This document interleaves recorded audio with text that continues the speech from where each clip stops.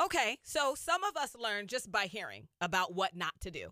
Some of us learn about doing the thing, and then we're like, oh, I shouldn't do that. Like you touch the hot stove, and you're like, that's hot. Never going to touch it again. My name is Rika, and welcome to Single You, the podcast. Today's Wednesday tangible tip comes from my friend Riggs, and he is giving you 3 things that you should not do in a relationship. Because how are you learning about healthy, happy, whole relationships? How are you learning about that? Hopefully, of course, with me, you're going, you, Rika, duh. That's why I listen to your podcast. Well, that's why I bring you different guests who do have different stories about how they arrived at happy and healthy marriages, relationships, and whatnot. But I want you to get the thread.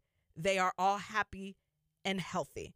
From what I see, from what they say, you can get this type of relationship as well. I want you to have the audacity to believe that you can have a happy and healthy relationship if you so choose today. I'm single. I'm not dating. 2 years in. Probably won't be dating this year as well. We'll see what 2022 brings. God's will for my life. Just forever. Anyway, I mean, even if he brought my man tomorrow, I'd be like, thanks, God. Anyway, subscribe, rate, and share. I would love to know if these tangible tips helped you. My name on Instagram is Just Me Rika. If you want to follow Riggs, his Instagram name will be in the show notes as well. All right, let's get into your Wednesday tangible tip. Don't do these 3 things in a relationship. Some of the greatest lessons in life are what not to do. Yeah. And you did say that. So before I have guests on, I always send a questionnaire or whatever. And I asked you, what did you learn from your mom? And you said, I learned a lot of things, a lot of what not to do. Could you name some, maybe 3, if you can? What not to do in a relationship? Yeah, what not to do. Yeah. Like what did you learn where you're like, me and Ilana do not do that. Right. Holding in, like harboring resentment about things, like even if it's the smallest problem ever, just holding them in, I always felt was wrong, because I would hear both sides of an argument when I was little, and they would never talk to each other about it. Or maybe they did, maybe they didn't. I don't know. But that's always been a big thing with me in my marriage now, and with Ilana too, is that we don't let anything go. Like if we have an issue, even if it's small, we bring it up and we talk about it like immediately. And even if it starts a little bit of an argument, having a conversation, hey, look, something that you did the other day, that kind of bothered me, that you, like, she'll say that you overreacted about something. Well, what was it that I overreacted about? Yeah. Well, this happened.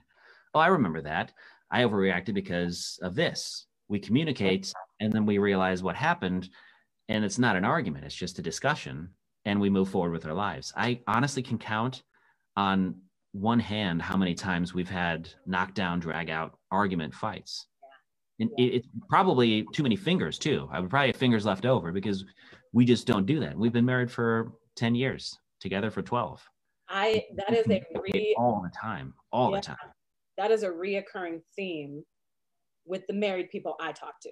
They're like, we don't fight. What is that? Like, if I have an issue, I bring it up and then it's over. And unfortunately, society will tell you that dysfunctional relationships, arguing is it's just normal. Like, oh, relationships are hard, so that's just normal. I don't know if you're watching Bling Empire on Netflix by chance. No, it's on my list. Yeah, so when you watch it, we can talk about Kelly and Andrew's relationship, and I hate it.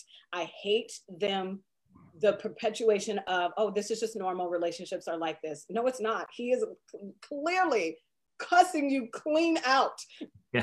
In person, in front of people, on the phone, behind the scenes, and you just think that's normal.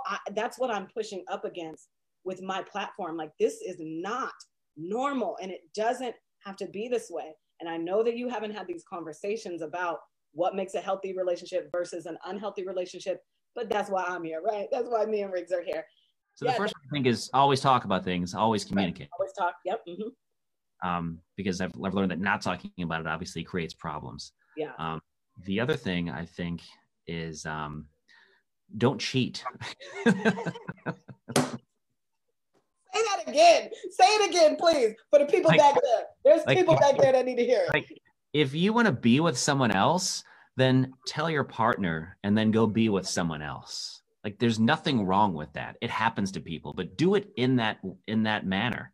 Like if you've come to that conclusion that you're genuinely not happy, first of all, talk about why you're not happy. Make sure you are with your partner, and then leave if you need to leave. Sometimes you need to, like, do that before, because carrying on a relationship and an affair and all that, that's insane.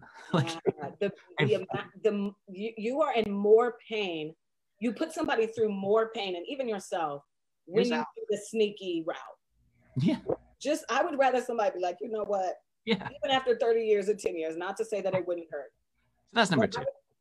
I would just be like, I would rather be like, you know what, Rika, I want to go ahead and be with Ashley over here. So this ain't gonna work. People are gonna respect. I would respect if my wife, and we both said this, we were like, if we ever want to be with someone else and we're like done with the marriage, first we'll talk about why and we'll try to resolve it, and then you go and be with someone else. That's how you work it. That's how you work it out. So that's number 2, is don't cheat. Love it.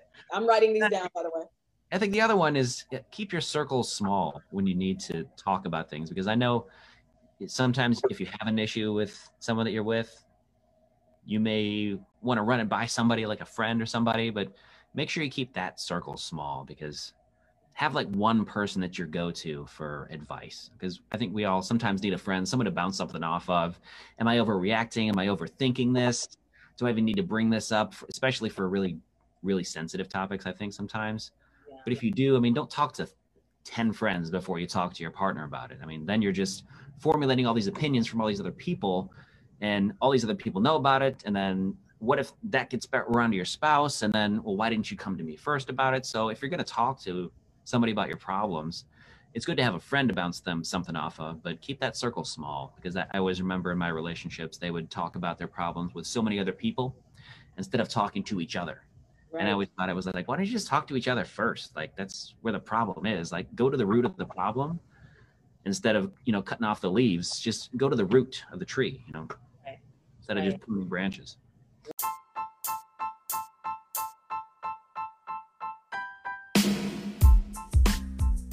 I have 3 questions for you. Okay. What if you took not being in a dysfunctional relationship seriously? What if you took healing and your growth in your single season seriously? So what I don't want for you, I don't want you to be upset at men and think in absolutes because you were treated poorly or even abused by men in your past. I don't want you to have that on your heart. The Bible says, above all else, guard your heart, for everything you do flows from it. So if you are angry at the world, you're angry at men, you think all men are terrible, yeah, it's because early on you did not guard your heart. And so now everything that you think is flowing from your heart. Out of the mouth comes the heart. So what it sounds like is you need to start doing some heart work. What if you took doing your heart work seriously?